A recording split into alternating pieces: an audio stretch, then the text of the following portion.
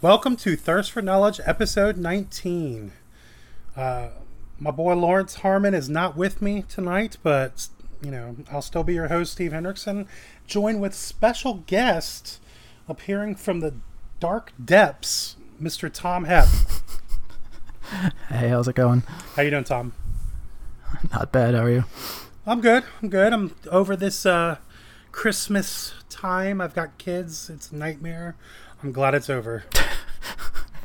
I can only imagine. So, was your Christmas great? It was pretty good. We celebrate both. My partner is Jewish, so we were at her family's for Hanukkah yesterday, or at my family's for Christmas. So it was nice.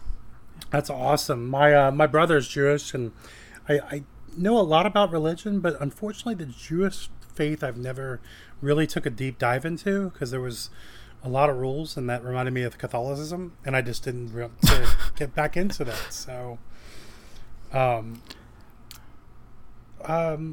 Tom, you've been playing Legacy, right? Yeah, since about 2015.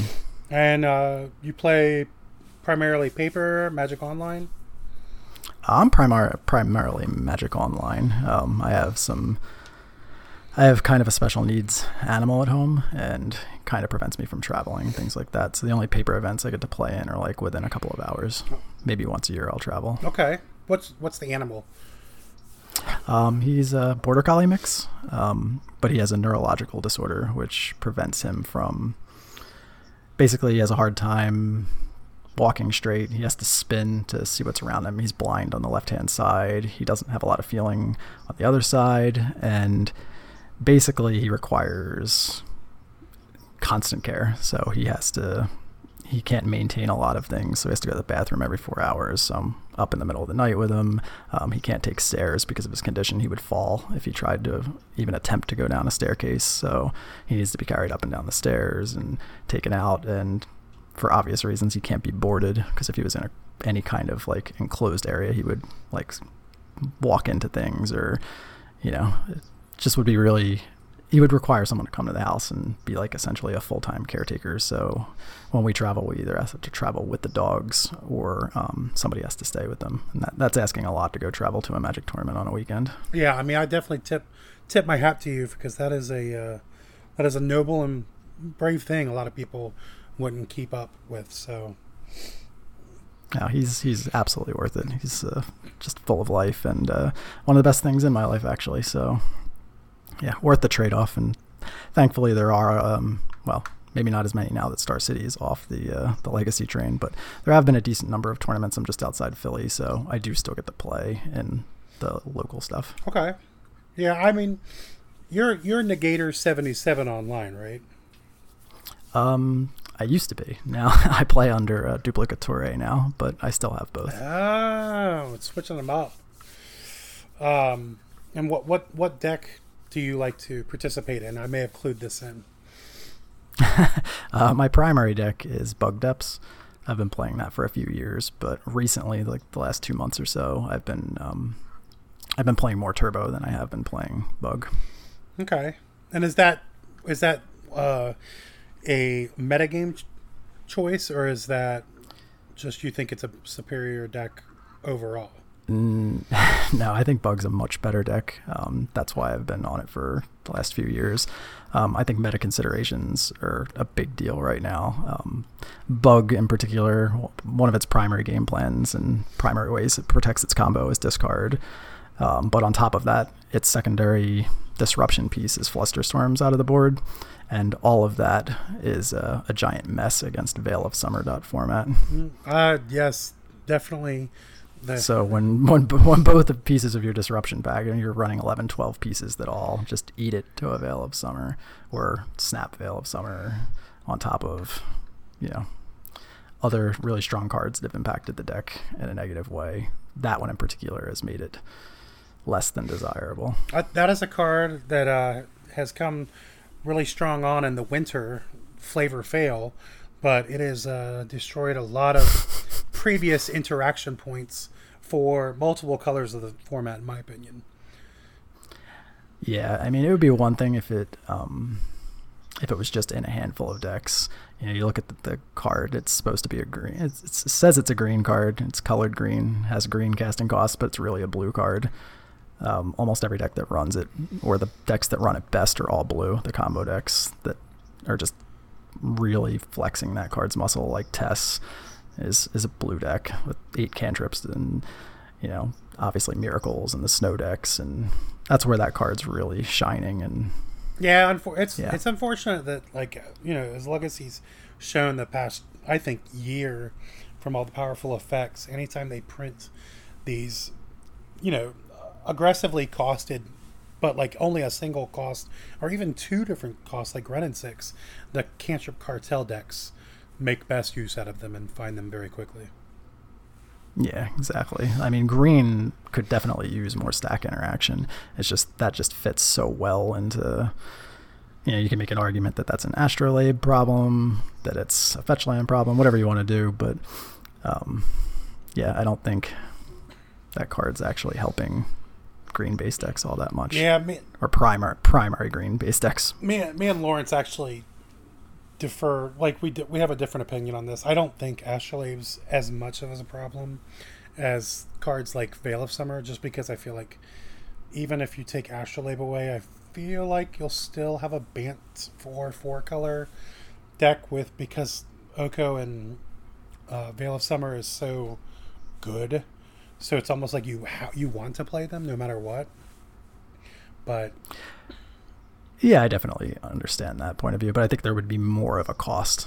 Like, I think there's still a cost, but it's kind of, the cost is extremely low at the moment.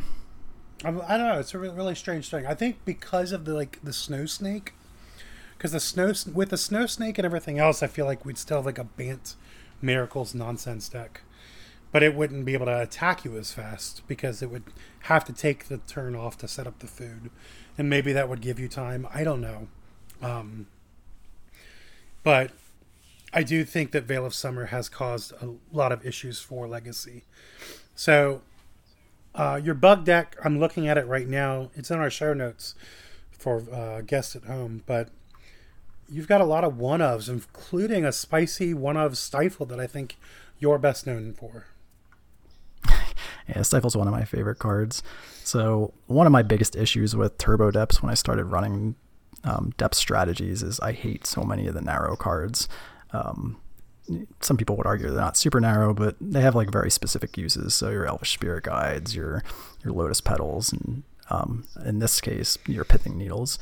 So I think Pithing Needles have matchups where they're decent and matchups where they're kind of air. Like, you don't want to be playing against Ant with Pithing Needle.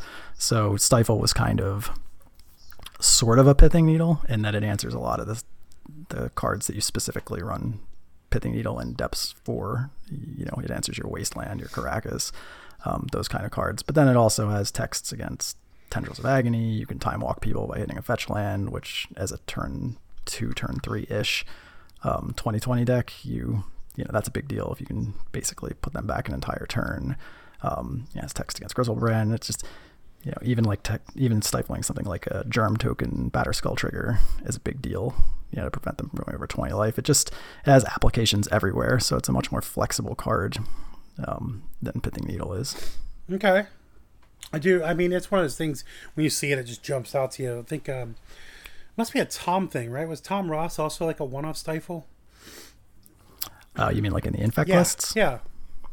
Yeah, I mean, it's quality. Anytime you're trying to kill somebody, you know, on turn 3-ish, and you can do something like hit a fetch land on them, that's gonna really cripple them. Oh, I agree. And I'm guessing at it. It's also best as a one-off, right? Yeah, because then, you know, they see it or they know it's there, and then people, I lost track of the number of people that are like fetched at a really awkward time and just said they didn't want to get burned by the card when they knew it was there, and it messes up, you know, takes some of the value of their cantrips out. You know, it has uses everywhere, and then sometimes it doesn't even stay in the list, and they're playing around a card that's not there, or they're playing around a one of. That's just value all the way. I also saw the one of Gemstone Mine. Is that the break serve on play draw? No, you're thinking Gemstone you're right. Caverns. You're right. No. Yeah, Gemstone Mine is just a fixer. Yeah. Wow. I actually am not used to that since, what Tess used to play it. That was one of the Rainbow Lands Tess used to play. Yeah, you still see it in Dredge and yeah. Decks that are really color hungry. In this case, when you're running, this version has 4 Reclaimers, 4 crop rotations to get rid of it. Plus, then you have Urborg that turns it into a permanent swamp. So it's basically like a tri-land that you can get rid of almost on command, or have it just be a permanent swamp on command. Yeah, I actually didn't even consider reading the entire title. I saw Gemstone and assumed it was Cavern because you only had like 1 Trop, 1 Sea. I didn't even think of it being as the Rainbow Land. Wow. Is there any other cards that take advantage? No? Okay. Oh, and the Ghost Quarter on the sideboard? Oh, that's kind of dirty. Yeah, I found that basically Turbo Depths lists all run Ghost Quarter main. The idea is that you don't want it to interfere with your Pithing Needle. So against Death and Taxes, you don't want to name Wasteland against a Wasteland deck and then play a Karakas behind it, that kind of thing.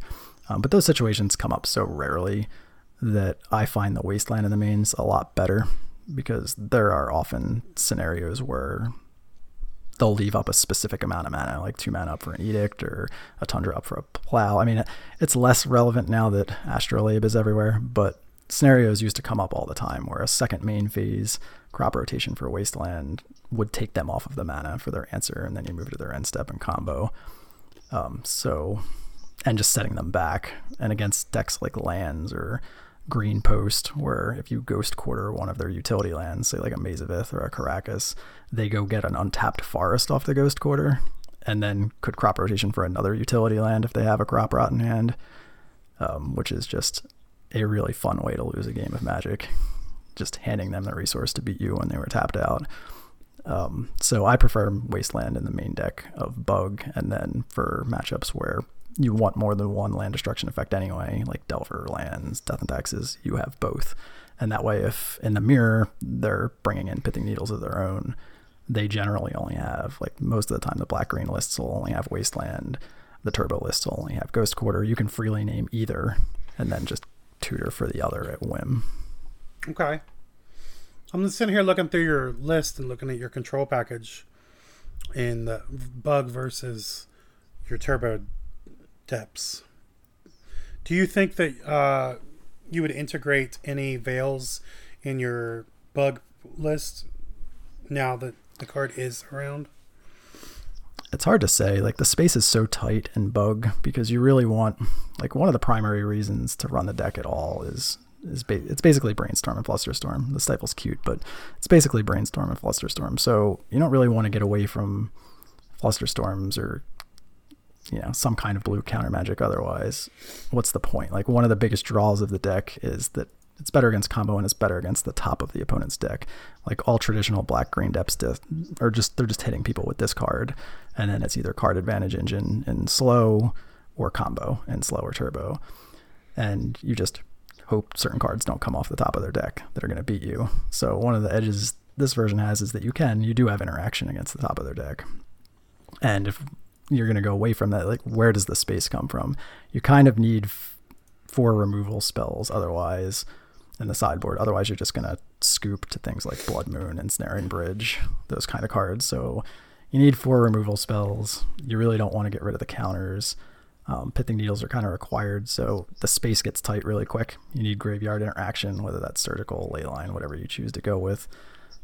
And then you need extra protection against decks that have a ton of removal. So in this case, it's Sylvan Safekeeper, Not of This World.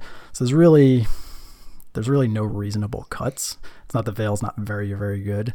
It's just I don't know what I would take out to make space for it in this version. It's almost like it would be the Flusterstorms, right? Like, exactly. Like, and that's probably why you're playing just black-green. Yeah, I mean, you could run Bug with a main deck and still have the Stifle and the Brainstorms and then run Veils on the board, but at that point, you know, the difference between Brainstorm and, say, Dark Confidant, right? Is it really? Yeah, you might as well just be running straight black-green, make your mana a little bit better by being able to run a couple of basics. to fight the wasteland decks, protect your stages by that kind of stuff. Have all those tricks available to you. Yeah, I don't know that bug specifically is going to be worthwhile with Veils. Yeah, I could definitely see that. I mean, especially if you really want cantrips, you can play Once Upon a Time, another wonderful new addition to Magic due to the power creep of current sets. And I've seen some lists do well with that. What are your thoughts on Once Upon a Time in Turbo Depths? I tested Once Upon a Time for a couple of weeks in Turbo Depths, and I absolutely hated it. It was one of the highest variance cards I've ever played with. Like, the Turbo list that I was playing with essentially only had Spirit Guides, Hex Mages, and one Reclaimer as creatures. And then you were looking at the lands. So, especially post-board, when a lot of times you're shaving some of the fast mana, like Elvish Spirit Guide, you get into these spots where the stuff that's coming in for some of the fast mana, you get cards that are all answer based. So they're not lands and they're not creatures. So you're either bringing in, maybe like an additional Not of This World or Graveyard Hate or, removal like Abrupt Decay or Assassin's Trophy or additional Pithing Needles in the case of certain lists. Yeah, I mean, your list, it would only hit the 3 Sylvan Safekeepers and then nothing else. The list that you... Exactly. So unless you're going to... I've been messing with some collector Uvis, so maybe there's a way to make it more creature-centric, the sideboard, but the most powerful effects generally aren't creature-based, other than Safekeepers. So it just got into this spot, especially post-board, where it just flat bricked 3 or 4 times for me. And on top of that, there were plenty of other situations where your choices just aren't what you need. So you get into these game states where, say they have an Ice Fang on the other side of the table and you just need to push through it. You need to find Sajiri Step and you draw, Once Upon a Time. Look at 5, don't find the step. Tack into what they block, then they play a Planeswalker, Oko, Teferi, whatever, and bounce or deal with your 2020. Like, you just need that specific card in that specific moment, where the card that most people are cutting for Once Upon a Time is Sylvan Scrying or a secondary tutor effect. Same thing against the graveyard decks. You really just need to find a Bog in certain spots. Against like humans, they play Tomic. You really just need to find Karakas in certain spots. You need to find a Wasteland or a Ghost Quarter in a certain spot. And, while Once Upon a Time can help you in the early game, especially if it's in your opening hand, it just misses or doesn't find specifically what would win you the game in spots enough to make it worthwhile. I think once you start talking about slow depths, where you have Dark Confidants and 4 Reclaimers and additional creatures in the sideboard, maybe even main deck Safekeepers in some of those lists, then you're actually in a spot where maybe it's worthwhile. But a couple of pilots I respect that run even slow say that there's not space for it, that they prefer the stronger cards that are already there. But in Turbo, I don't think it's very good. Yeah, I mean, I've not played Depths as much as you have, nor most people. I played it back when it was bad, and but I enjoy bad decks a lot of times. So for me, Once Upon a Time fits the Turbo package, if in theory crafting, more than slow, because I feel like slow wants to speed up in chances in certain game states because they are slower, and then Turbo would take advantage more of the free side of it. But of course, if it's not in your opener, not getting it for free probably just crushes you. So I could definitely see like casting it for the 2 mana and not being a Sylvan Scrying or Into the North effect just being a detriment to the deck. So yeah, it's tough because it also adds a layer of uncertainty to your opening hand too. Like, you're looking at a 7 that say has the Depths, maybe an Urborg, a discard spell, and a Once Upon a Time, and it's like, okay, well, if this finds Hex Major Stage, I'm great. If this misses, I'm just drawing off the top of my deck, hoping to hit something. So, you're really, I would rather have pieces that I know what they do when you're evaluating your opening hand. Like in Turbo, I kind of want to have a path to the combo in my opening hand. Like, you don't have to necessarily have the full combo in your hand, but if you have like one piece plus a Scrying or one piece, Adepts and Hexmate, like as long as you have something that can theoretically get you there, not something that might hopefully get you there. I would much rather have a direct tutor in my hand over a Once Upon a Time in Turbo. Yeah.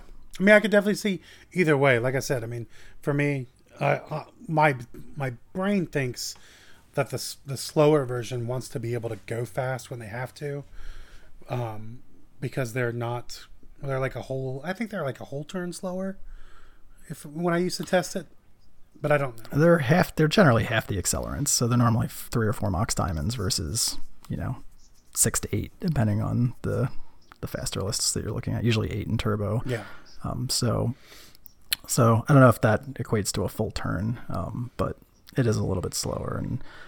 But I think part of the attraction in the slow lists is you're likely to have an early creature at that point, either a turn 1 Reclaimer or a turn 1 Bob if you have a Mox Diamond in your hand. Right. And I think that's really appealing. Like those two cards are both extremely powerful in those lists. Right. And like you said, they have Sylvan Safekeepers. A lot of times they 100% have a turn 1 play, and or if it's not a creature, it can be like a library. And it helps them grind the white decks out, right? Like that's the whole point of playing that deck. Yeah, well, yeah, they're much better in their grindier matchups than Turbo is. Yeah, I tested I heard all kinds of jokes like the mid range or the multiple speed depths and all this other nonsense. But like I tested the slower one at one point. It wasn't my cup of tea, and I like to grind a lot when I play, and I still didn't like it. I'd rather just turbo out. I hated going past a certain point. So yeah, I think part of my issue in the current metagame with the depths lists, and another part of the reason why I haven't been playing as much Bug, is that it seems like every deck's plays are just so powerful at this point, and they come so fast and so early and so consistently between the new printings, especially some of the Planeswalkers that come down. Normally, the Planeswalkers were all manageable at 2 or 3 casting cost, and the one you really had to get under was you just had to prevent certain decks from resolving a Jace, and that would take over the game. Now, the bar is like Oko, or if you have like instant speed protection, like a Flusterstorm or Not of This World, the bar is Teferi. Yeah. If Teferi comes down on 3, you no longer have crop rotation for Sejiri Step, you no longer have Not of This World, you no longer have Flusterstorm. So even Veil of Summer is essentially just a cycle card or a preemptive, you can't counter my next spell, which are both really mediocre. Oh, I think Teferi is the large, like, so it's really bad. I always forget about Teferi's like no instance clause, because I always have played with Teferi, but like everyone else in my shop, because I primarily play in paper. And so, like, people updating their decks, especially with the flip-flop of a couple years ago, Underground Sea was the hotness. Over the summer, Volcanic Island was the hotness. And now it's Tropical Island is the hotness.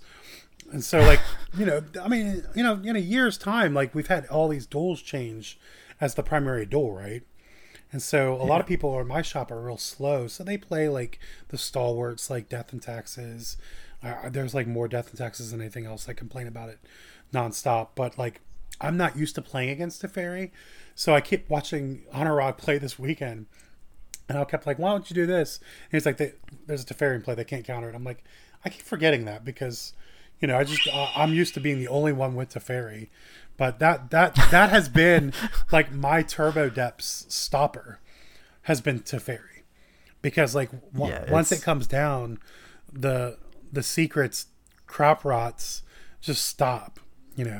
They can't crop rot in response to Teferi a lot of times, so it's just it's just done unless they've got some way of like making the combo, making a spirit or a Surgy Step into pro blue that turn, or play right, whatever, depending on mana availability. Like it's so much easier, that matchup with Teferi.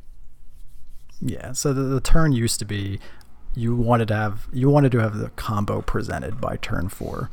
Turn 3 if you could. Obviously turn 2 and best case draw scenarios, but you wanted to have the combo by turn 4 so they couldn't just jam a Jace on you. But now it's turn 3 because they have both Oko and Teferi, both of which do really annoying things, like you just went through with Teferi, everything that it does and how difficult it is to play. But Oko, even though you wouldn't think it would be terrible unless they have the flying blocker too. But they do. They do. But on top of that, it also can ship. It can also send them over 20 life, which is 2 swings, which means you're now open to being elked or whatever else along the way. Yeah, I think the flying blocker is really the thing that's changed, especially for the Tundra decks. They're playing Snow Snake or Ice Fang Coatl, and that has just been like the headache for Depths players because they're not supposed to have blockers. They're supposed to have Snapcasters, Yeah, it's not that they haven't had blockers in the past. These decks have run Entreat the Angels on and off throughout the years. But the difference there is that happens to be the same color as your protection as their removal spell. So you can often set up scenarios where you're protected.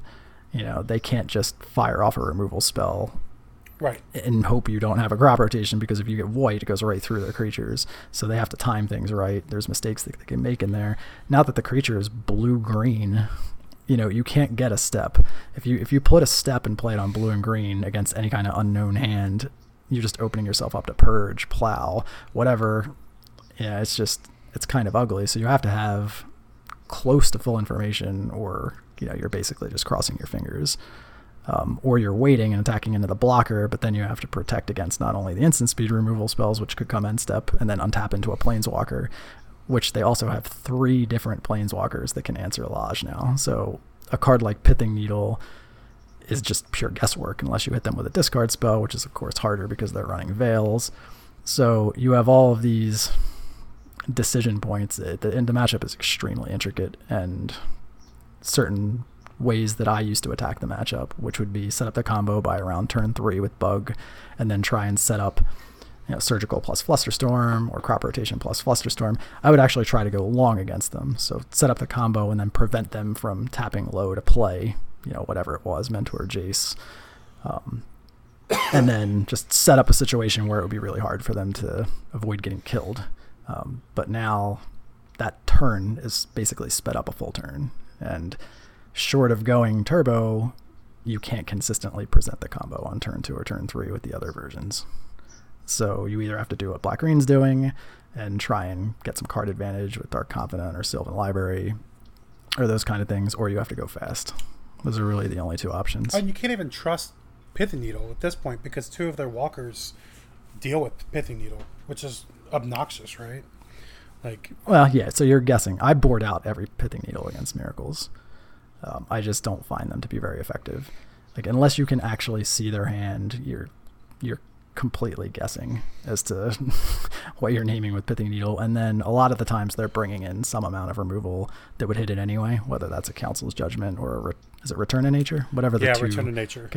Yeah, they're bringing in stuff like that anyway because they expect a Sylvan Library or something along those lines that just accidentally hits a Pithing Needle on the fly if you actually hit one of the walkers that's relevant. So I don't find that card to be particularly effective in the matchup. Game 1, when they're very limited in how they can answer it, they have less Veils, so your discard's a little bit better. You'll have a little bit more information to work with. That's a different story, but I don't think they're very good post-board. The statement you made is actually very true. Less Veils. Not 0 Veils, less Veils. Yeah, it's usually 1 or 2 still that you have to work. And that's part of I've still been pretty successful in the matchup. I'm fairly positive, but it's a lot harder, and it seems like one of the biggest indicators as far as how it's going to go is play draw. That's one of my least favorite parts of the dynamic with Veil versus discard. It's oftentimes you'll just have a single discard spell, and you're only worried about a couple of things game 1. So if you just get to go play a discard spell, either take their plow, or they kept like a land light, like a 1-land hand plus cantrip or something, you take their cantrip, or they kept like island Astrolabe, and you take the Astrolabe to choke them off on that way. You can basically set up lines where you'll be able to kill them on turn 3 or turn 4, barring some good draw steps from them. But if they're on the play and they just go fetch pass, what are you supposed to do? Like, you're playing into not only the 2 of Veil if you fire a discard spell off them, but the 4 of Brainstorm. You know, in a pinch, they could still counter it. They're generally running 4 or 5 Forces main if they absolutely have to. Some of them are running some other amount of soft permission. It's just ugly, and I find that it's very difficult to win the games on the draw, game ones, and relatively easy to win the game ones on the play. Yeah, I mean, when I meant the flying blocker, like, for me it was because I used to play V-Click, but now Snow Snake is a very aggressive 2-mana play that allows you to, with no opportunity cost, get deeper into your library, set up a blocker, and also, you know, have surprise blocks too. So it's kind of an insane card. Yeah, I'm not really sure why that card had to have flash. It feels like that card would have been completely playable as just a Snow Strix. I think so too. I'm really, it's one of those things where I'm like, I get it. They were like, well, you have to have 3 other snow permanents. But by the way, here's this colorless one that just kind of, you know, it gels it all together. So exactly. I mean, I'm glad it wasn't black. And I'm glad it was blue-green. I'm not black, because I do think that Dead of Winter is probably bonkers, but kind of unplayable because of the fact that you want to play blue-green-white. So, like, if black had another card to play that incentivized snow antics, I'd be kind of scared. Yeah, I definitely see that. The other reason why I want to go fast in that matchup as opposed to Bug's plan is just Mystic Sanctuary is a card that exists now, and playing into the long game with a deck that can, you know, recur off fetch lands is just not a place I'm looking to be. Well, I definitely, like I said, I mean, I played the Miracles side way too much. Ever since I went Bant, I've kind of had like little to no issues versus my metagame, but I think it's like all about, you know, tricks and antics. Like, I think I've cycled a Veil against a Hex Mage to trigger Terminus, you know, like certain things like that. Like, I do think that the meta, it used to be, if I played against a good Depths player, I wouldn't feel very good about it. In fact, I played like haymakers, like, what was it, the new Ruination from the Ashes. Like, I would try different weird cards to try to like pull the matchup in my favor, because I felt like they just take the control roll and grind me out and rip my hand apart and then just kill me. So I think that Bant has changed it a lot. Yeah, the matchup's much different. It's been a hot minute since I've seen From the Ashes, but I've definitely had that cast against me. Oh, a handful of times. I played it Top Miracles. I was a big Top Miracles guy, and From the Ashes was one of my favorite cards to play with because it was like an upgraded Ruination that was amazing. So yeah, to show you how much I love Depths, I played Depths for the entirety of the Top Miracles reign. Wow. I mean, it wasn't that bad of a matchup, I think. It was rough. It depended on the version. If you were running anything remotely resembling Joe Lissette's list, that was borderline unwinnable. Oh yeah, well, Legends Miracles was. That's a bad deck. I mean, I've played it. There's a Star City where I top 8'd with a like halfway between 4 Ponders and, I played 4 Ponders still, but like I wasn't quite on the Legends package. An SCG event. I think I did 2 of them, and that deck is just, it's once you get used to like playing the smooth Cantripy versions where you never had to worry about your Delver matchup, because those were my only losses, were Delver decks, because the Legends Miracles package, your mana is just complete garbage. So I mean, I think Joe was on like 2 Caracas, 2 Caverns, like that sounds about right. And it was just like, how do you open your and 2 planes? Like 2 Caracas, 2 planes, counterbalance. Same deck. So hard to argue with the results. Oh no, Joe. Yeah, I can. Joe crushed people. I never understood how he didn't lose to fast decks, but speaking of fast decks, the Legacy Challenge. Did you have a chance to look at the Legacy Challenge from this weekend? Yes, I have.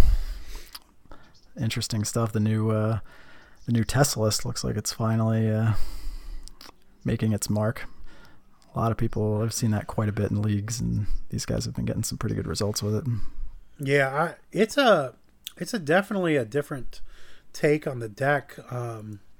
I've seen it morphing slowly and slowly through Bryant's Facebook post, but man, this newest version is just like, it's the Wishclaw talismans. Like I think Bryant was moving, into that Mox Opal package with the main deck defense grids and everything else, but now this Wishclaw package is just insane to me.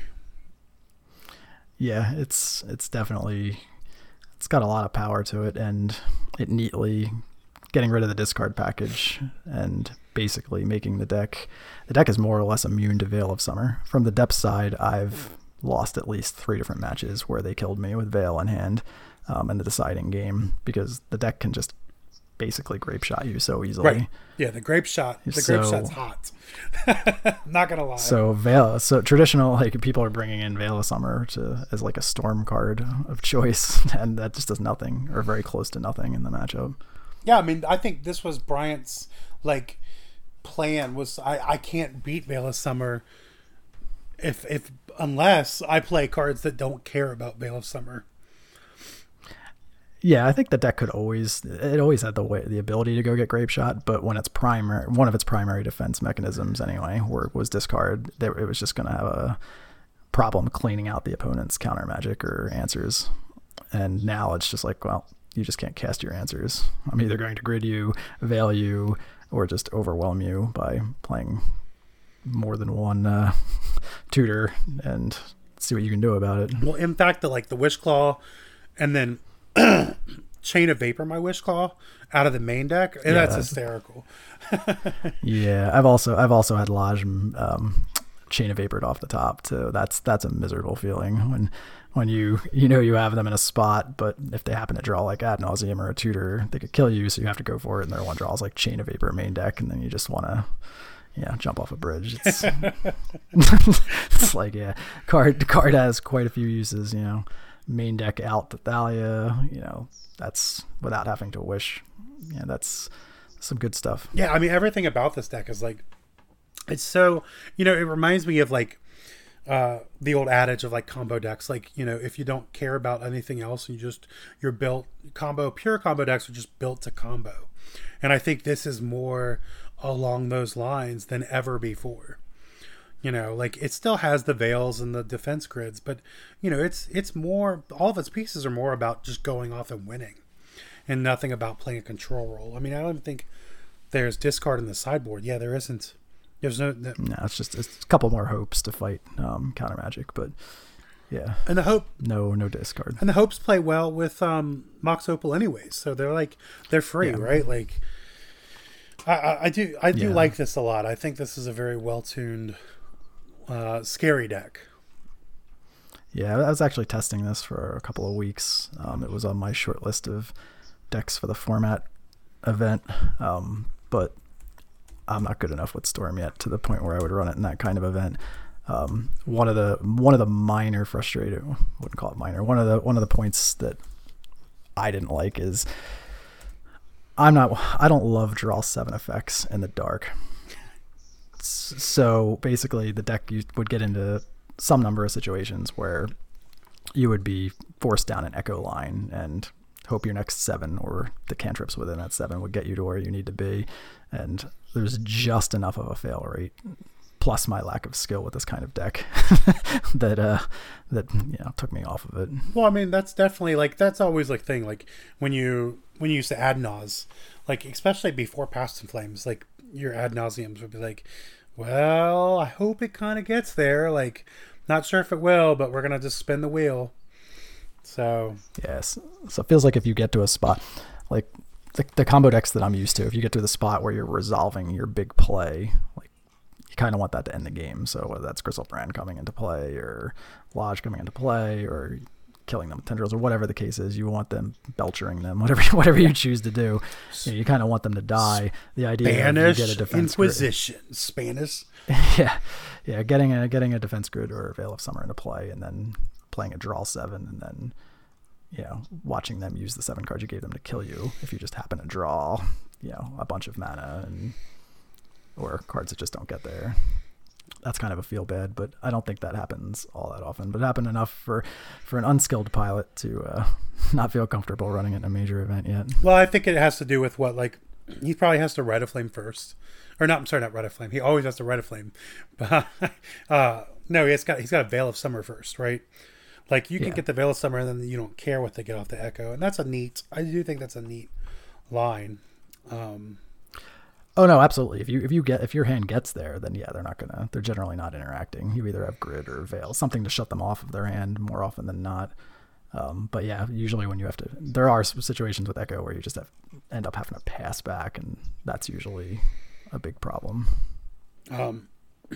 In the top 8 was also one of my favorite picks for pillar of format is Hogak, or just Hogak, sorry. Hogak. I want to call it Depths. We got so used to saying that in the beginning. But yeah, that deck was so bad. I agree. That was one of my least favorite Legacy. That just attacked from a very specific angle that the top couple of decks just weren't prepared for. And people didn't know how to play around the deck or play against the deck at all. They didn't have a sideboard against the deck. It had its little month or so run before people figured it out and the top decks changed. It reminded me of the Reanimator Depths, right? You remember the Reanimator Depths that played the old land that sacks for 3 black? Yeah, I think that had about a month long run too. Yeah, same thing. Oh my goodness, this is the Scourge of the format. Where'd it go? I think what is it? Was it Field of the Dead? Lake of the Dead. Lake of the Dead went up, then nobody played the deck anymore. So. But this, unlike those, this I think is a real deck. Oh, this reminds me of the graduation of Spanish Inquisition to Tess, and this reminds me of Dredge being graduated up. I think Dredge is an amazing deck, but I do still think it's kind of a very, it's very weak. If people aren't playing the proper Graveyard Hate and they're just playing Surgicals, Dredge is great. This deck, I think, has game against, Graveyard Hate and is kind of scary. Yeah, I think the matchup profile is similar. I think Dredge, if you're going to play fair blue all day, Dredge is just going to annihilate most of those decks. I think Hogak is kind of in a similar space where it's most likely going to beat a lot of the same decks, but its plan is not nearly as crippled. It's got a little bit more of a fair game going on where it can just get a little beat down, play a little Vengevine. It's got more going on. Plus just the here's my altar, you just died. Right. Plan. Right. Yeah. Plus it's mana. Its mana is more put together. I think it can play a fair game against, mana denial strategies, and it can try to work its way through. I do think, I love Dredge, and I think Dredge is an amazing deck, but I hate playing Dredge if they've got more than, if they're back to 4 and 5 pieces of Graveyard Hate. I'm I don't really want to play Dredge in those worlds. And I feel like this deck against 4 or 5, even the main deck you can tangle with it. Yeah, and you mentioned the mana too. The mana is not just good for casting all that stuff. The sideboard in particular has so many answers to hate bait. You're looking at 4 Force of Vigors, 3 Abrupt Decay, and an Assassin's Trophy. So you have 5 answers to Leyline, a bunch of answers to whatever they decide to have, Crypt, whatever their Containment Priest, whatever their hate card of choice is. You have at least 4 answers to every single piece that's not something like Surgical or Fairy Macabre, and this deck can easily play through either of those cards. Yeah, I definitely, I'm like I said, I like the stability of the mana. I love this, the fact that if your Hogak's not there for some whatever reason, at least you're still putting beatdowns down. They still have to figure out what to do against the creatures on the ground. Yeah. So, I saw an Infect list in the top 8, and that baffled me But then I saw the Okos and went, okay, never mind. So Yeah, Infect's always been, here and there. I actually still like this deck. This deck's really fun to play against as Depths because they have a Crop Rotation Wasteland, then Crop Rotation Caracas package, plus their normal Wasteland, or their normal, I'm going to kill you on turn 2 stuff. So it's a really interesting matchup to play against. I don't know how I feel about Scale Up, but apparently it's good enough. I guess it's like, it's fun. I think it's probably better if they do. They have Veils. With Veil, Scale Up's got to be better than it ever was before. Yeah, post board is just sorcery speed just irks me, but yeah, I can certainly see. And I guess like, if people are playing Veils instead of Flusterstorms, Scale Up's probably great too. Like I do look at this deck and I'm like, it's fast enough, it's got disruption, and then the Oko is like a very good plan B, C, and it actually gives the deck removal. Besides berserking their Delver. So do you think this person won any games by just making a 3/3 elk and just having it pumped by Hierarch attacking for 4 or 5? And then pumping it to like a 9/9 at some point? I watched Joe Lissette lose GP, was it Columbus? I think it was GP Columbus to Clay Spickelmeyer with Noble Hierarch pumping up to 20, you're dead. So this is just that on steroids. Yeah. Like the game had gone long. Joe had tapped to do something with Venser. Clay turned Noble Hierarch sideways with Exalted Triggers and pumped and Joe died. I was just like, really? Like, I was like so shocked. Like, Miracles just lost a Noble Hierarch. but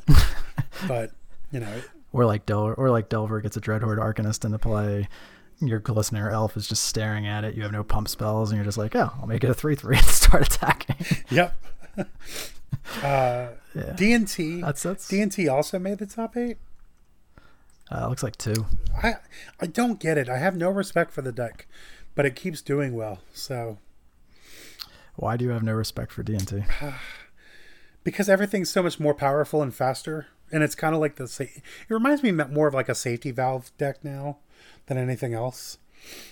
Like, so you're not a big believer in more than the sum of its parts. Yeah, I am, but not when those sum of the parts equal Batterskull or Sword of X and Y on a 2/2.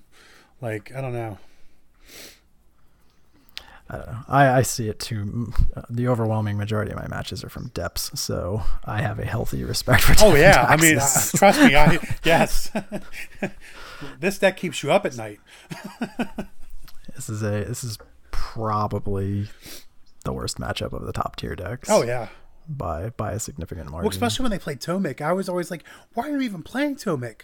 Like before the Rise of Ren and 6, like they were like talking about playing Tomic to fight Depths, and I was just like, I don't think you guys need to chalk up more for that. I don't think the better players did that. I don't remember running into too many Tomics out of Death and Taxes prior to Ren and 6. Right. And then it was Giver of Runes and Tomic everywhere out of those lists. But yeah, I don't think Tomic is. Maybe it's a sideboard card. It's fine for the mirror. Meta considerations, it could be a sideboard card, I think, but it's hard to. I mean, you just look down, just looking at these lists right here. Like, there's room even within these lists. So the 2 X1 lists had 2 and 3 Revokers, and Revoker's probably as good as it's ever been right now, with the amount of Okos and Planeswalkers everywhere. So, and then they also have 2 and 0 Mirran Crusaders, which is just a busted card in certain matchups. So when you're already slimming on some cards that they're clearly very, very good, I don't know how you make room for that. Oh yeah, I definitely it's Mirran Crusader because they've already. I mean, Sarah Avenger's been gone. You know, rest in peace, Sarah Avenger. But you know, I think the one's got Remorseful Cleric in the main deck, which is cute. Yeah, I always liked it as a split card for D&T, but I don't know if it's the right meta for it.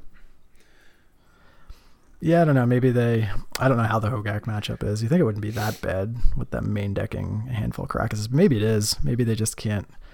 Maybe they're cold to something like, unless they have like Flicker Wisp off Vial. Maybe they're just cold to Alter combo. The Alter combo, yeah. Yeah, I mean, like I said, I've always looking at their sideboard cards. This was the one's got active authority. It's just like, I guess that's your is that another hedge against no, that's the exiled target artifact or enchantment. Yeah. Why? I guess for the secondary use, so you get 2 uses out of it, right? Yeah. So it's almost like a flashback. I guess. I don't know. I know Deafening Silence has been like the big hot thing for a while. Yeah, I mean that's been a D&T wish list item for as long as I've been playing Legacy. There's always the old dynamic among the Storm crew is you can just kill them under Thalia. So if you have a turn 1 hand of any kind, whether that's making double-digit goblins out of tests or going for it. So they had that opening, especially on the draw, where Storm could often try to kill them on turn 2. If Storm was on the play, having that turn 1 piece is a big deal. I'm guessing if I ran this deck, I would also want to have some number of copies of that card. Yeah, they got, definitely would play Deafening Silence. Well, they were playing Chalices with like 1 Ancient Tomb for a while, which I always felt was like kind of strange because like most of their 3 mana plays were double white. So yeah, you'd be surprised when they curve turn 2 Recruiter into turn 3 Palace Jailer. That's true. Pretty powerful in a lot of matchups. or that equipment hits at just its turn early. The Jit gets the hit on turn 3, or Batterskull comes down on turn 4. Whatever it is, there's some uses for that card. I definitely saw it. I'm a Snapcaster deck, so I've always laughed at the Palace Jailers because I've always like I started playing Palace Jailer and Miracles really early because I loved everyone playing Palace Jailer on me and then getting to like V-click in or Snapcaster Swords attack and get the Monarch, and then once Miracles would get the Monarch, it never would give it back. Yeah, I'd imagine it's hard to lose from that spot. So I've always had like this like Palace Jailer is like mediocre, but I liked it. I started playing it because I liked it so much. I was just like, man, like, because some like people started not playing it because like they kept losing it, and like then I was just like, well, I have to play my own now. So I don't know how I feel about it with this list. I like this list, the 4th place list, I think. I do like it. No, not 4th place, 3rd place. It's got Cataclysm. Cataclysm keeps me up at night. That's a scary card. I would imagine so. I beat that card twice. And I like the Walking Ballista. I like the double paths. I like this list a lot. Yeah, Walking Ballista is frustrating. That card has beaten me a handful of times where you just have this hand where you can have a combo on turn 2, so you play like an accelerated off of like a Mox or a Pedal. You play an accelerated Hex Mage. Yeah, and you're like, okay, if they want to plow this, that's fine. I have a backup way to combo. That kind of thing, and I'm going to use the Crop Rotation as protection the following turn, play the Depths Knot with the protection up, and they just play Walking Ballista and kill Hex Mage, and it's just not a trade you're particularly happy with. Oh no, well, especially when they get the keep the Ballista, that's when like the Nightmare contingency start hitting. You're just like, what? How did this happen?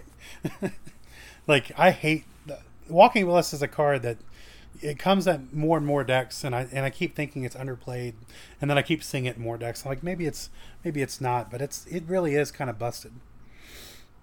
Yeah, and you always make the assumption that short of like a surprise piece of equipment, like a Sword of Fire Ice or something like that, that here's this mono white deck, they can't possibly have reach, but then they have like, say, a Vial on 3 and a pile of mana. They just Recruiter at the end of the turn. Yep. It's like, oh, here's my reach. It's definitely a solid card. I had my snake killed by it the other day.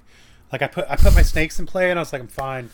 Everything's good. And they were like, Recruiter. I'm like, whatever, silly boy, Recruiter. I don't care. they're like walking B, and I'm like, I care.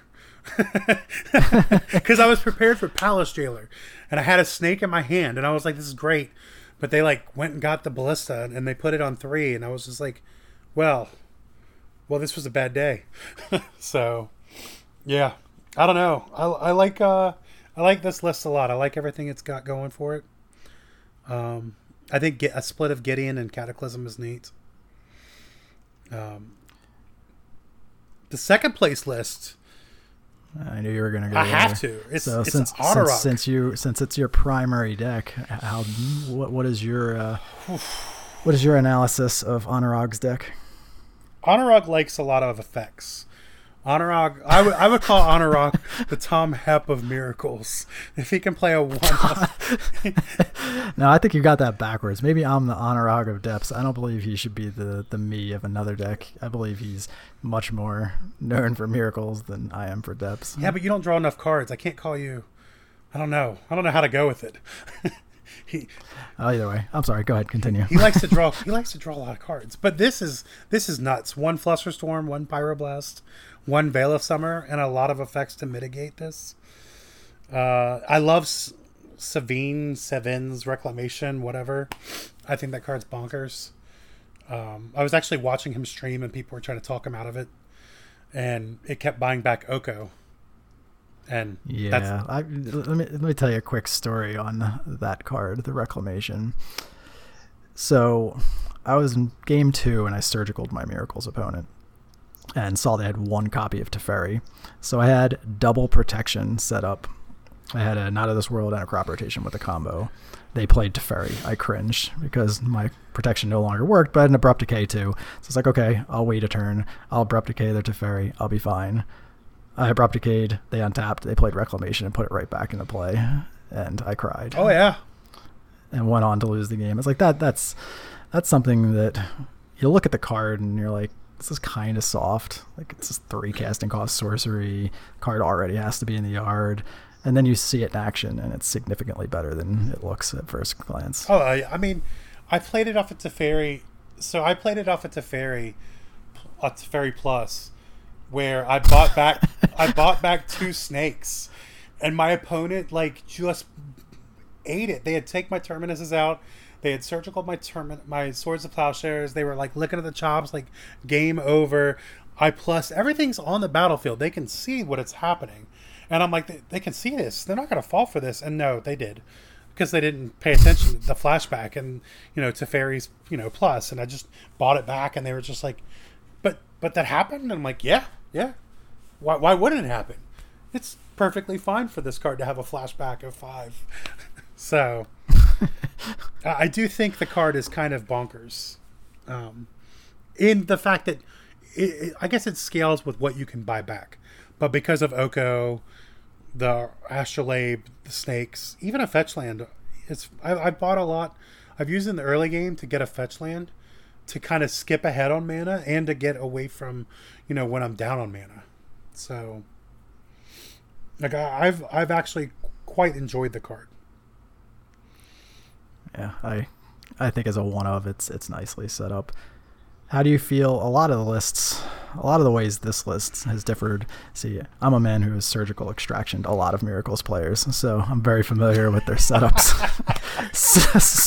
so I've ripped them apart, looked inside their soul. Exactly. So how do you feel about, I guess, a couple of the things on this list that are a little bit different than what I see more often than not is the 3 Ice Fangs with the 4th in the sideboard.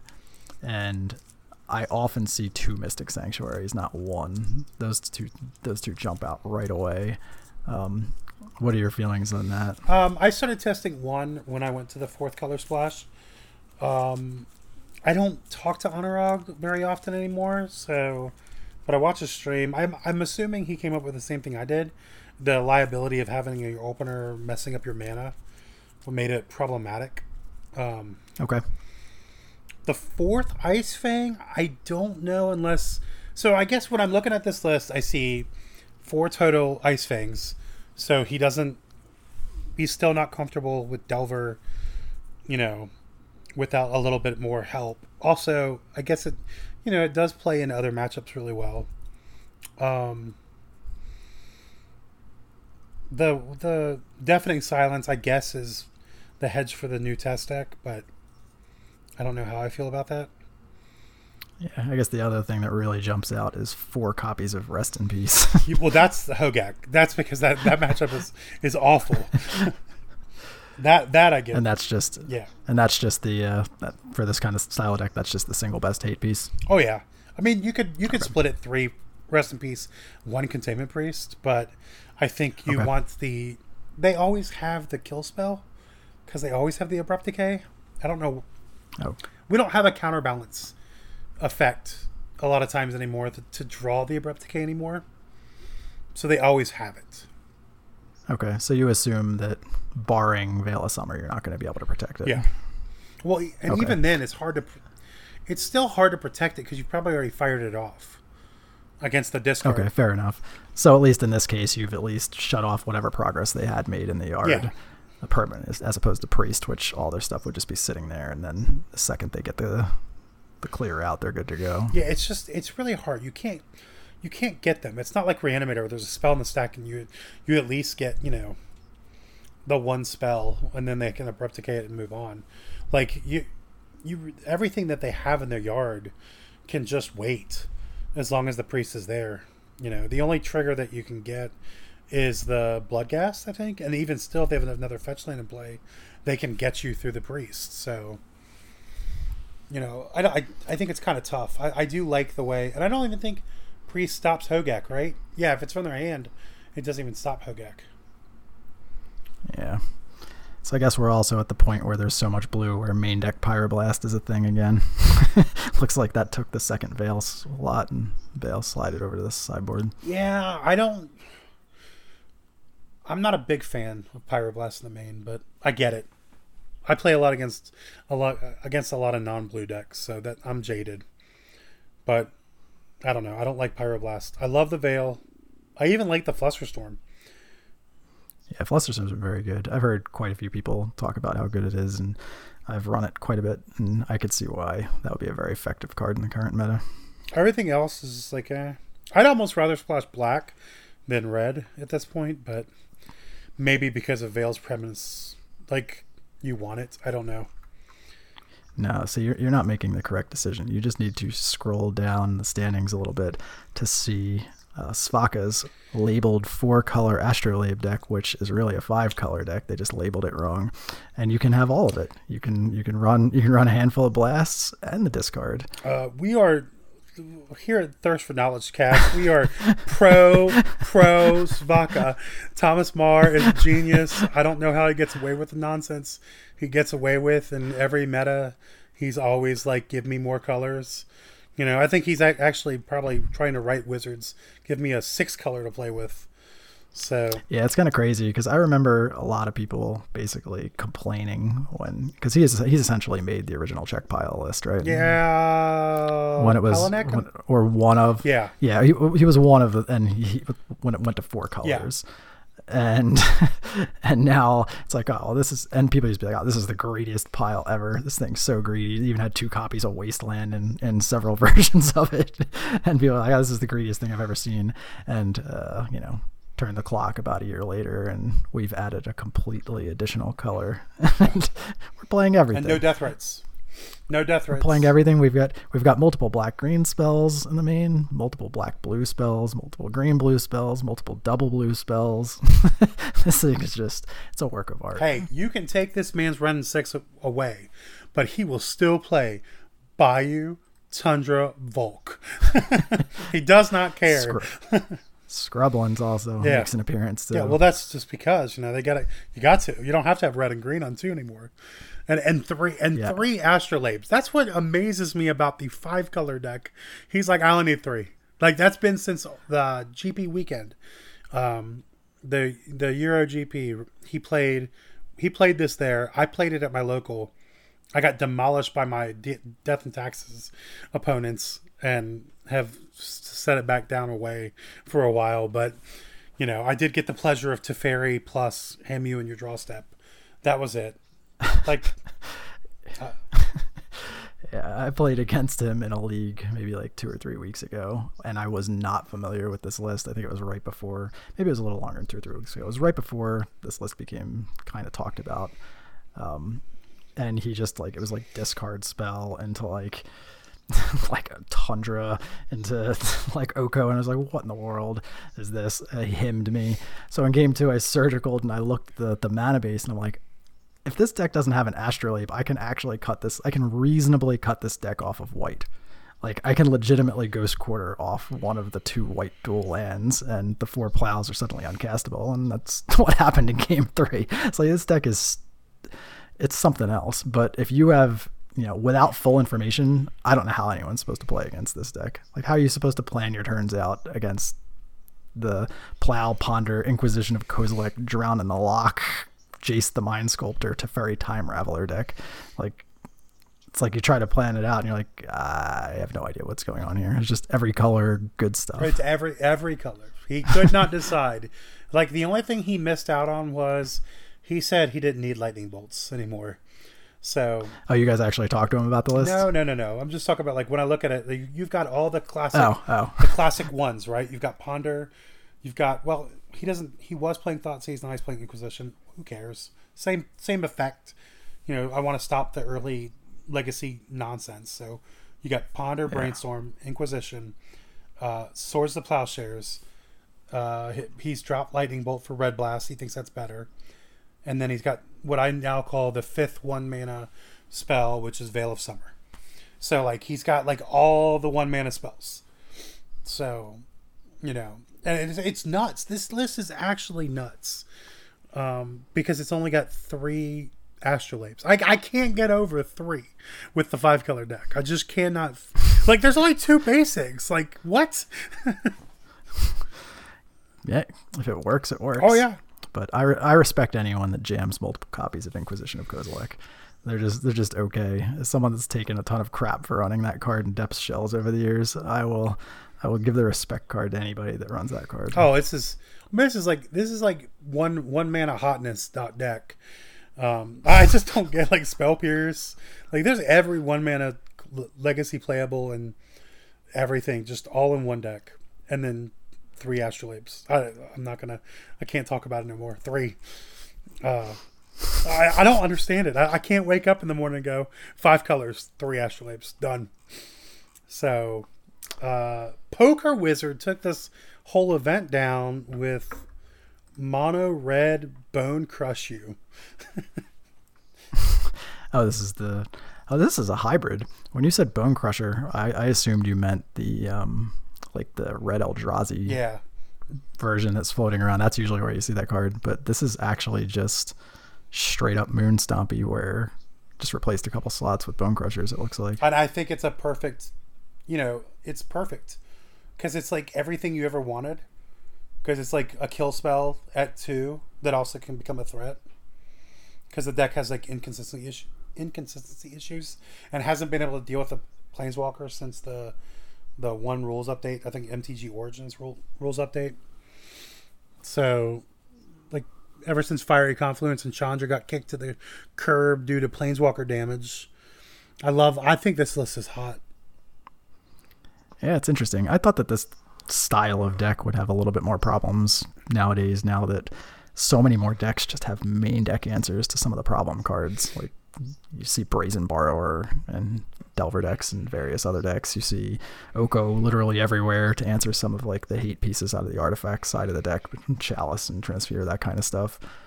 Like, it seems like decks have so many more main deck outs to these lock pieces, but obviously, I mean, they went 5-2 in the Swiss, so didn't dominate that portion of it, but yeah, it's still 8-2 overall, and the challenge is really good. So yeah, I mean, I think, because 5-2 with a deck like this anyways is I think pretty respectable with the amount of variance this deck brings. I've played this deck a lot. I never like it. I never feel good about it. Yeah, I mean, it feels like, maybe I'm wrong. I've seen Phil Gallagher stream it, and he says, like, there's a lot of difficult decision points, but it strikes me as the kind of deck where you're kind of, like, forced down paths, and maybe mulligan decisions are a bigger piece of it. But, like, I would imagine that your hands only really do 1 or 2 things. Correct. at the opening, and then you kind of go where your draws go from there. But yeah, definitely not my style of deck. But jamming a turn 1 Blood Moon just wins games, I'm assuming, a large amount of time. And even if they're weaker against some of the newer cards, Chalice and Trinisphere still do the same. Yeah, I think that's what it is. He's got the Trinispheres up front. Some of them were cutting down on Trinispheres. Plus, K-Command's not as popular. So, like, your prison elements are probably sticking pretty hard. Yeah, that makes sense. Plus the 8-pack of Planeswalkers. Yeah.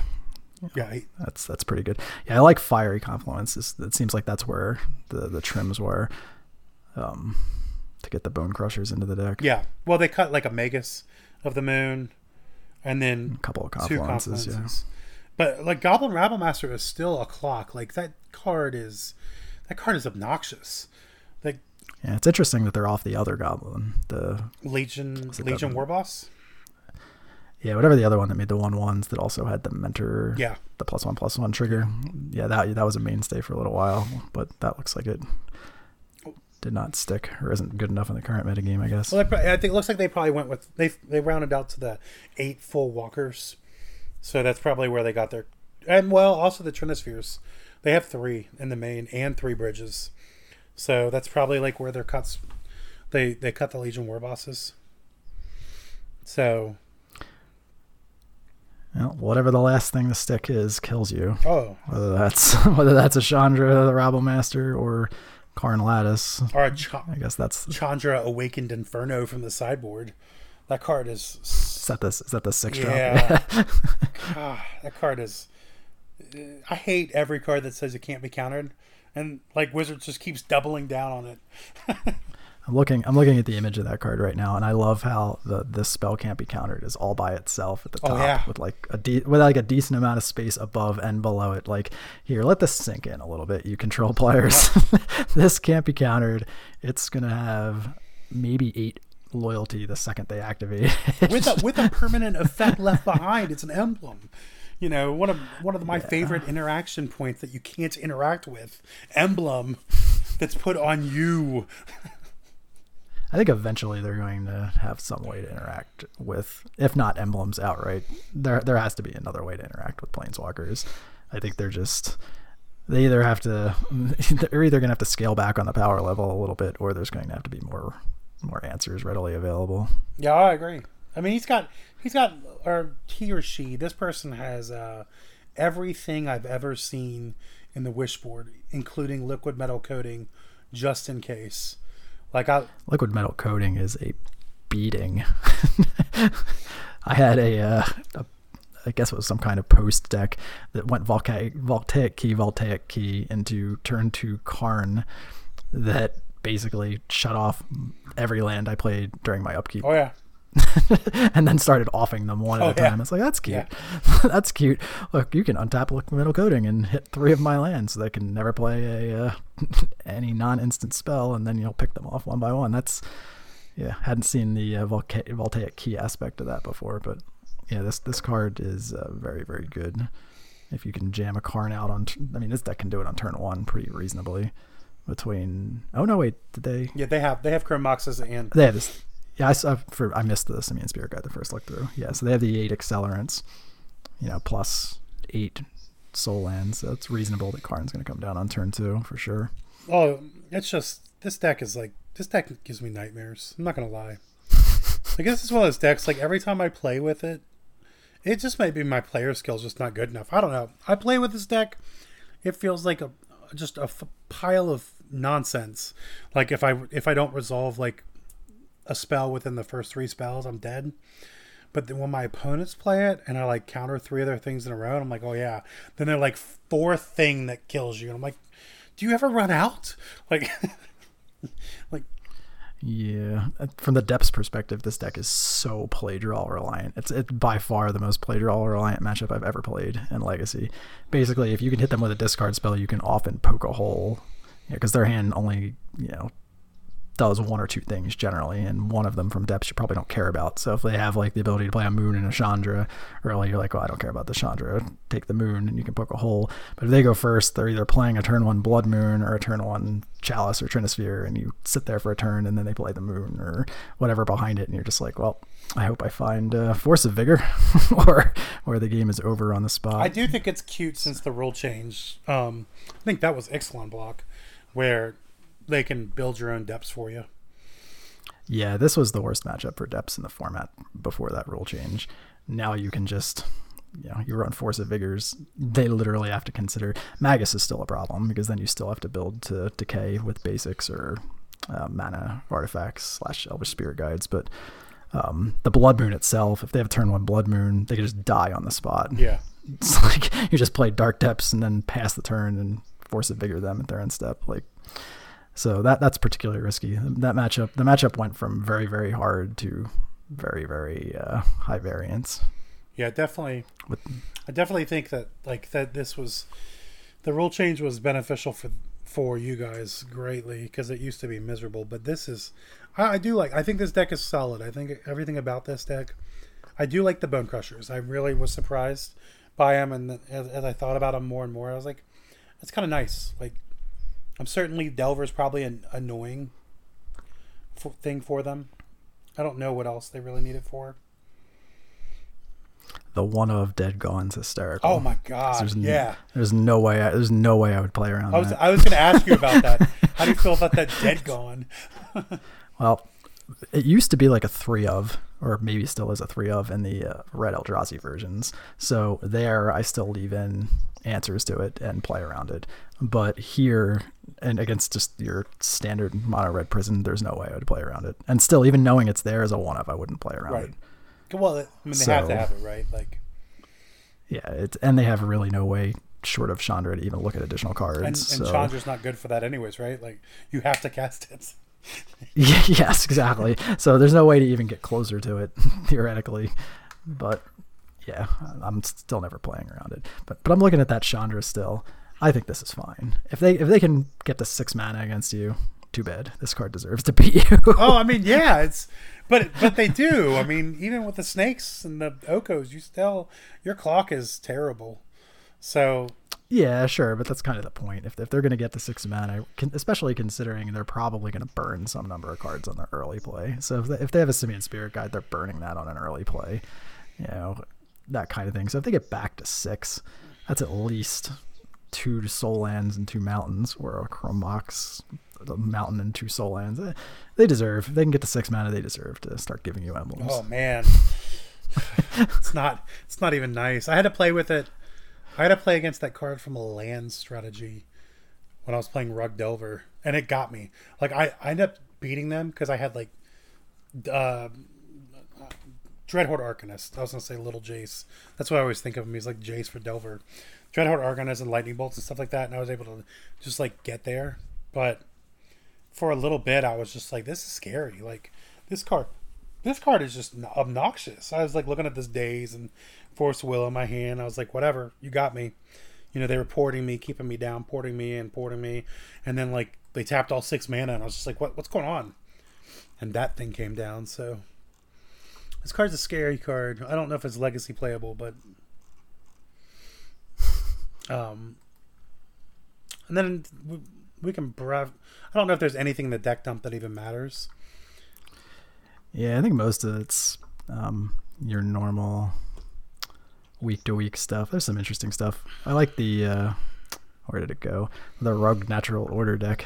Oh yeah, that's a fun one. And ninjas. There's some spice in here, but I love ninjas. The Urza Thopter Sword deck. It's like the Tezzeret deck that adopted, that dropped Tez and is just playing Thopter Sword. Me and Lawrence talked about it for a second last week. It's like, yeah, this got posted a couple of times recently. Did good in a preliminary too, yeah, right? Yep, that's where we talked about it. Yeah. This deck is crazy. It's I look at it and I'm like, is this good? I'm like, well, it's got a lot of basics. It can play. It's definitely interesting. You can play a lot of different games. The fact that Sword of the Meek is only Carnival, I just can't. hats off to whoever thought of that, but in my Emery deck, I just can't see that. Why would I not have at least one? Let me just have one, especially over that one Dimir Signet. Yeah, maybe the mana's kind of sketchy with 4 Ancient Tombs. I guess. I feel like this mana is strong compared to Tezzeret. Tezzeret was like the worst. It was a 3-color deck with Wastelands and Ancient Tomb. Yeah, they definitely want to have double blue early, though. You kind of want to get Urza into play. The Ninjas deck, Ninjas is going to be a deck, I think, that will eventually make it there. I don't know about with Arayo. Yeah, I don't know. Maybe I'm just. Oh my God. Maybe I'm being short-sighted here, but I just can't see Ornithopter being in a tier 1 legacy deck. It's not bad with the Retrofitter Foundries. Sure, I mean I get the synergy aspect of it. Maybe this is my my D&T blind spot that you have. Yeah, I'm just looking at this card and I'm just like, I just don't see it.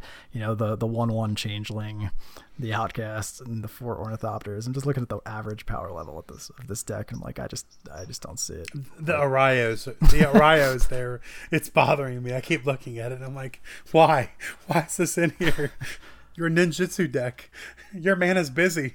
But I mean, if you get there, the Rug Natural Order deck is definitely up my alley of old Legacy School decks. And I like this better than the opposition deck that was doing well.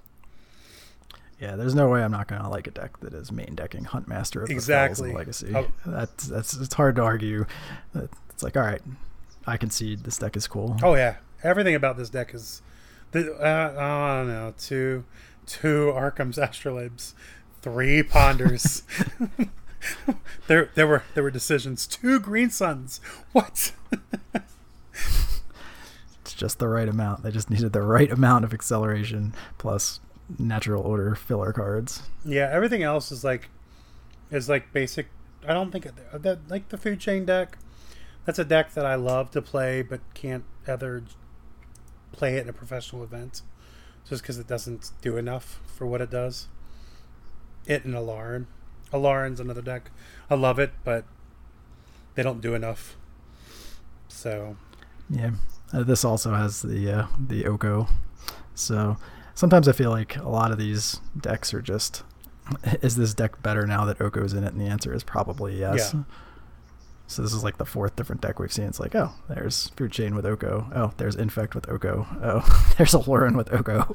Oko's not a problem. Oko's not a problem. It's a very strong card. If Elves starts playing, well, even that no Tezzeret deck had Oko in it. That Urza deck. That Urza pile was an Oko deck. So, I don't know. Maybe... I don't know what makes it problematic. I just feel like the card's too slow. So it's not bannable yet. I don't think anything's bannable. The meta's been moving relatively quickly. And we're going to get another new set soon. And I feel like a lot of people's focus kind of shifted away momentarily. We'll see. We'll see what people come up with in the next few months, but I don't think anything's getting banned in the near future. Well, speaking of new set, we did get a bunch of spoilers leading into the new year. I think we're actually not that far from pre-release season, I guess. And is there anything that you saw that makes you go, I mean, the red enchantment is interesting. I don't know that it's... I'm not a Storm Pilot or a Graveyard deck specialist to the point where I would know what it does specifically, but it seems that the power level is certainly there. Whether the cards exist to make it better than the existing Storm Shells or the existing Graveyard decks, that's, I don't know, my initial guess would be no, but maybe it is. Maybe some combination of cards exist that are going to put that over the top, but the power level looks like it's there. For those driving, the card we're talking about is Underworld Breach. It's 1 and a red. It's an enchantment because that makes no sense.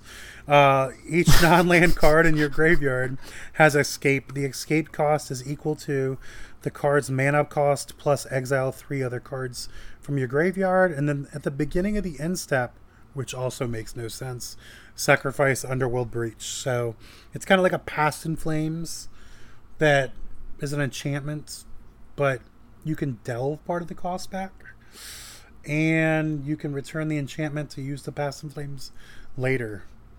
So, you know, I've been looking at this as like a way to abuse Echo of Eons and LED, because it doesn't exile the cards that are cast with Escape, so they go back to the graveyard. So like if you can somehow set up an Echo of Eons LED loop, and well, not that as a loop, but like to refuel your hand, and then somehow get what's the card, Enter the Infinite with an LED, you're gonna be able to do some nonsense. Yeah, I guess the open question is whether you can get enough cards into the graveyard to do that reasonably. Well, LED. And whether that...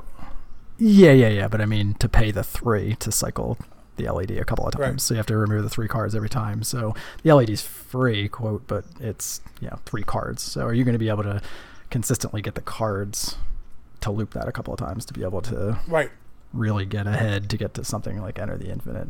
I think that's an open question as to whether that would be open you up to graveyard hate or open you up to some additional angles that maybe some of the other existing either graveyard decks or storm decks aren't as vulnerable to. Well, I think the graveyard hate will definitely be a problem with a card like this, because you would primarily probably be designed only to go through the graveyard.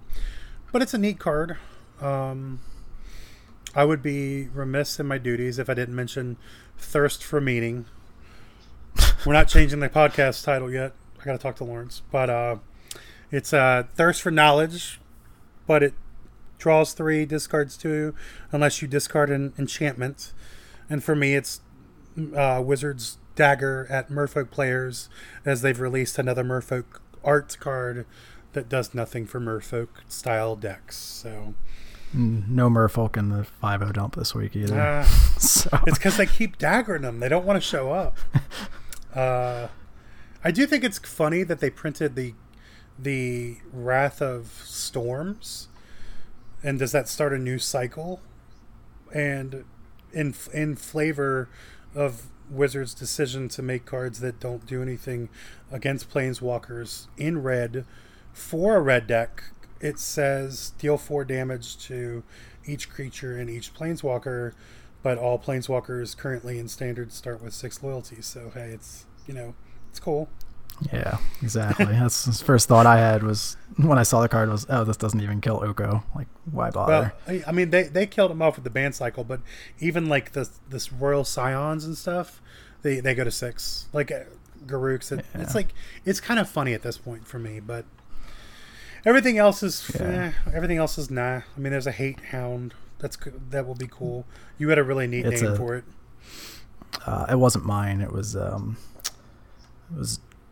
John Ryan Hamilton. He had what was it? I'm gonna blank on what the name of it is. Graf Dogger's Cage. Yeah, that's what he said it was. Yeah. So yeah, that's pretty funny. But it's a 3-headed dog, so I don't know how you argue with that. And the stats are actually pretty good. I don't know that it's legacy playable, probably not, but 3/3 for 3 with Vigilance, Menace, Lifelink that essentially shuts off cards from the graveyard and can't cast from the graveyard. It's reasonably strong. It's probably too little too late against most of the legacy graveyard decks, but I mean, I think it's crazy. It's nothing, a crazy card. It doesn't stop. It's not quite Grafdigger's Cage because it doesn't stop from libraries. So you could play it in a Green Sun Zenith deck if it was green, but instead it's black-white, and they're basically the worst color pairs in every format, I would say at this point. So yeah, if this card was just black-white with 2 heads instead of 3, and it was a 2/2 instead of 3/3, I think this card would be amazing. Oh yeah. People would make the black-white work if it was, but the difference between 2 and 3 in Legacy for a graveyard hate card is enormous. It's already, the bar for 2 is already Rest in Peace. So yeah, you're really... We also got since we talked last, we got a Surgical Extraction effect that's draws a card. Oh, I must have missed that card. Oh yeah, it came out. It's come out since we talked It's 1 black mana instant, Cling to Dust. Exile target card from a graveyard. If it was a creature card, you gain 3 life. Otherwise, you draw a card. And then it's got Escape, 3 and a black. Exile 5 other cards to recast it. Interesting. But it's like reminiscent of that old... what was that effect that they used to play because they could attune for it? It's still... Eric's still running a copy of that. It's a Coffin Purge. Coffin Purge. Yep. Yeah, that's still in there. I was, for the format finals, I was testing, among other decks, Black Red Reanimator, and I was testing the mirror with him, and that is amongst the most miserable Magic matchups that are in existence. Like boarding out your Gristlebrand's, and like the literal best card in the mirror is Coffin Purge. Oh yeah, I could definitely see that. There's also a Painful Truth too. They reprinted Painful Truth again. Okay. But this time it's an enchantment, and you don't lose life at first. You lose life later. So it's 2 and a black. When it enters the battlefield, draw 3 cards. Whenever you cast a spell, you lose 1 life. If it becomes the target of a spell or ability, sack it. So they don't want you bouncing it and recasting it a lot. Okay. So I don't know if that'll be good or not. But some of them are playing Painful Truth. So I don't know. Everything else is like blah. Well, that's good for a change. I could use a set or two where there's only 5 to 10 cards to evaluate for Legacy. It's definitely nice. I do wonder about the red-green god, but it's interesting. I mean, it's a 4-point life swing, but still, there's a decent cost to it. It's just like, it's almost scary because it's like real close to being playable, but red-green is, because Ren and 6 is gone, I don't think it's playable at all. If Ren and 6 was in the format, I don't know. It would be kind of scary to me then. So I do like the fact that they're trying to print these cards that aren't busted. I hope they continue. I'm scared of Elspeth, but just because I don't like the buyback. When things get bought back, it gets scary. Yeah, that's actually another interesting card. That was one of the ones that kind of stood out. It's like 4 points of essential. If you have 2 creatures out, it's essential. Another white reach card, kind of. Right. Suddenly they're attacking for 4 more than you expected. Plus it really goes wide with all the extra tokens. And then, like you said, it comes back and does one or the other. It's either like a Massive Anthem on the last swing or going even wider. But it is a 4-drop, so I mean it should be doing something relatively powerful for, it's like 2 and 2 white, right? Yep. No, it's definitely 4. Yeah, so I think it's. So I think that card's perfectly. I don't know about other formats, but in Legacy that card's perfectly reasonable. It's one of those things when I just don't like the fact that you can rebuy it over and over. Like, it's just like that gets me like going, man. Like, you can rebuy it over and over again. Do they not remember Yogg-Will? Like. It's like, is that how that mechanic works? You can just do it indefinitely. Yeah, because as long as you have the fuel. Okay. Because it just requires you to exile cards for whatever the escape cost is. So. Yeah, I wasn't sure if escape specifically had any language that would. Yeah, because it returns the card and it doesn't make a token. Okay. So the card comes back into play. So if it dies again, it's back in the graveyard.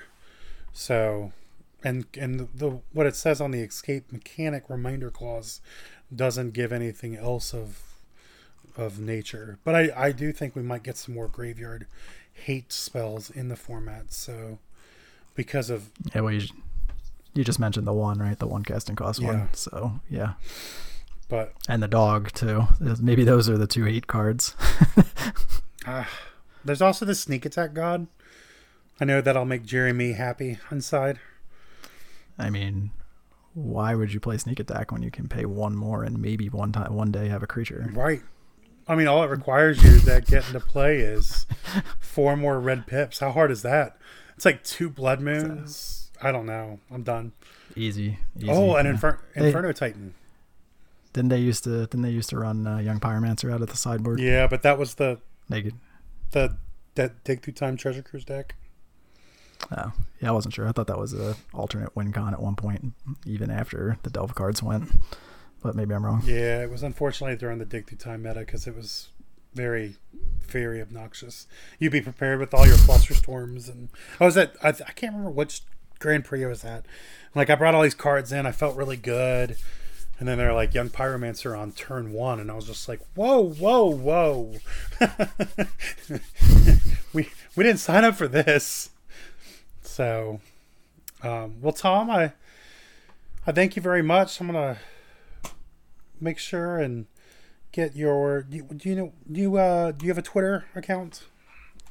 Yeah, I'm Negator77 on Twitter. See, I knew I saw it somewhere. And I'm at RacelandIM. Lawrence is at Lawrence Harmon, one word. Our editor Liz is at Eli of the Vale, and Thirst for Knowledge Cast is at Thirst for Cast. We do have a Patreon. I'll have the link in the show notes, and we thank all the Patreon supporters that we have. Is there anything else that you'd like to talk about, Tom? Anything? No, I think I'm good. We're at the hour and a half ish mark. Yeah, I thank you very much for filling in for Lawrence, and hopefully we can get back on another time. Yeah, anytime, man. I'm a weak man. I'm a poor man's Lawrence, but yeah, I try to do my best. I don't know about that. You have the faith. You have the faith in Dark Depths. That's something that me and Lawrence we don't have. So we don't like to attack the normal creatures like that. So I kind of like that. It's a different take. It probably makes you guys smart. I don't know, but you have a good night, man. All right, you too. Take it easy.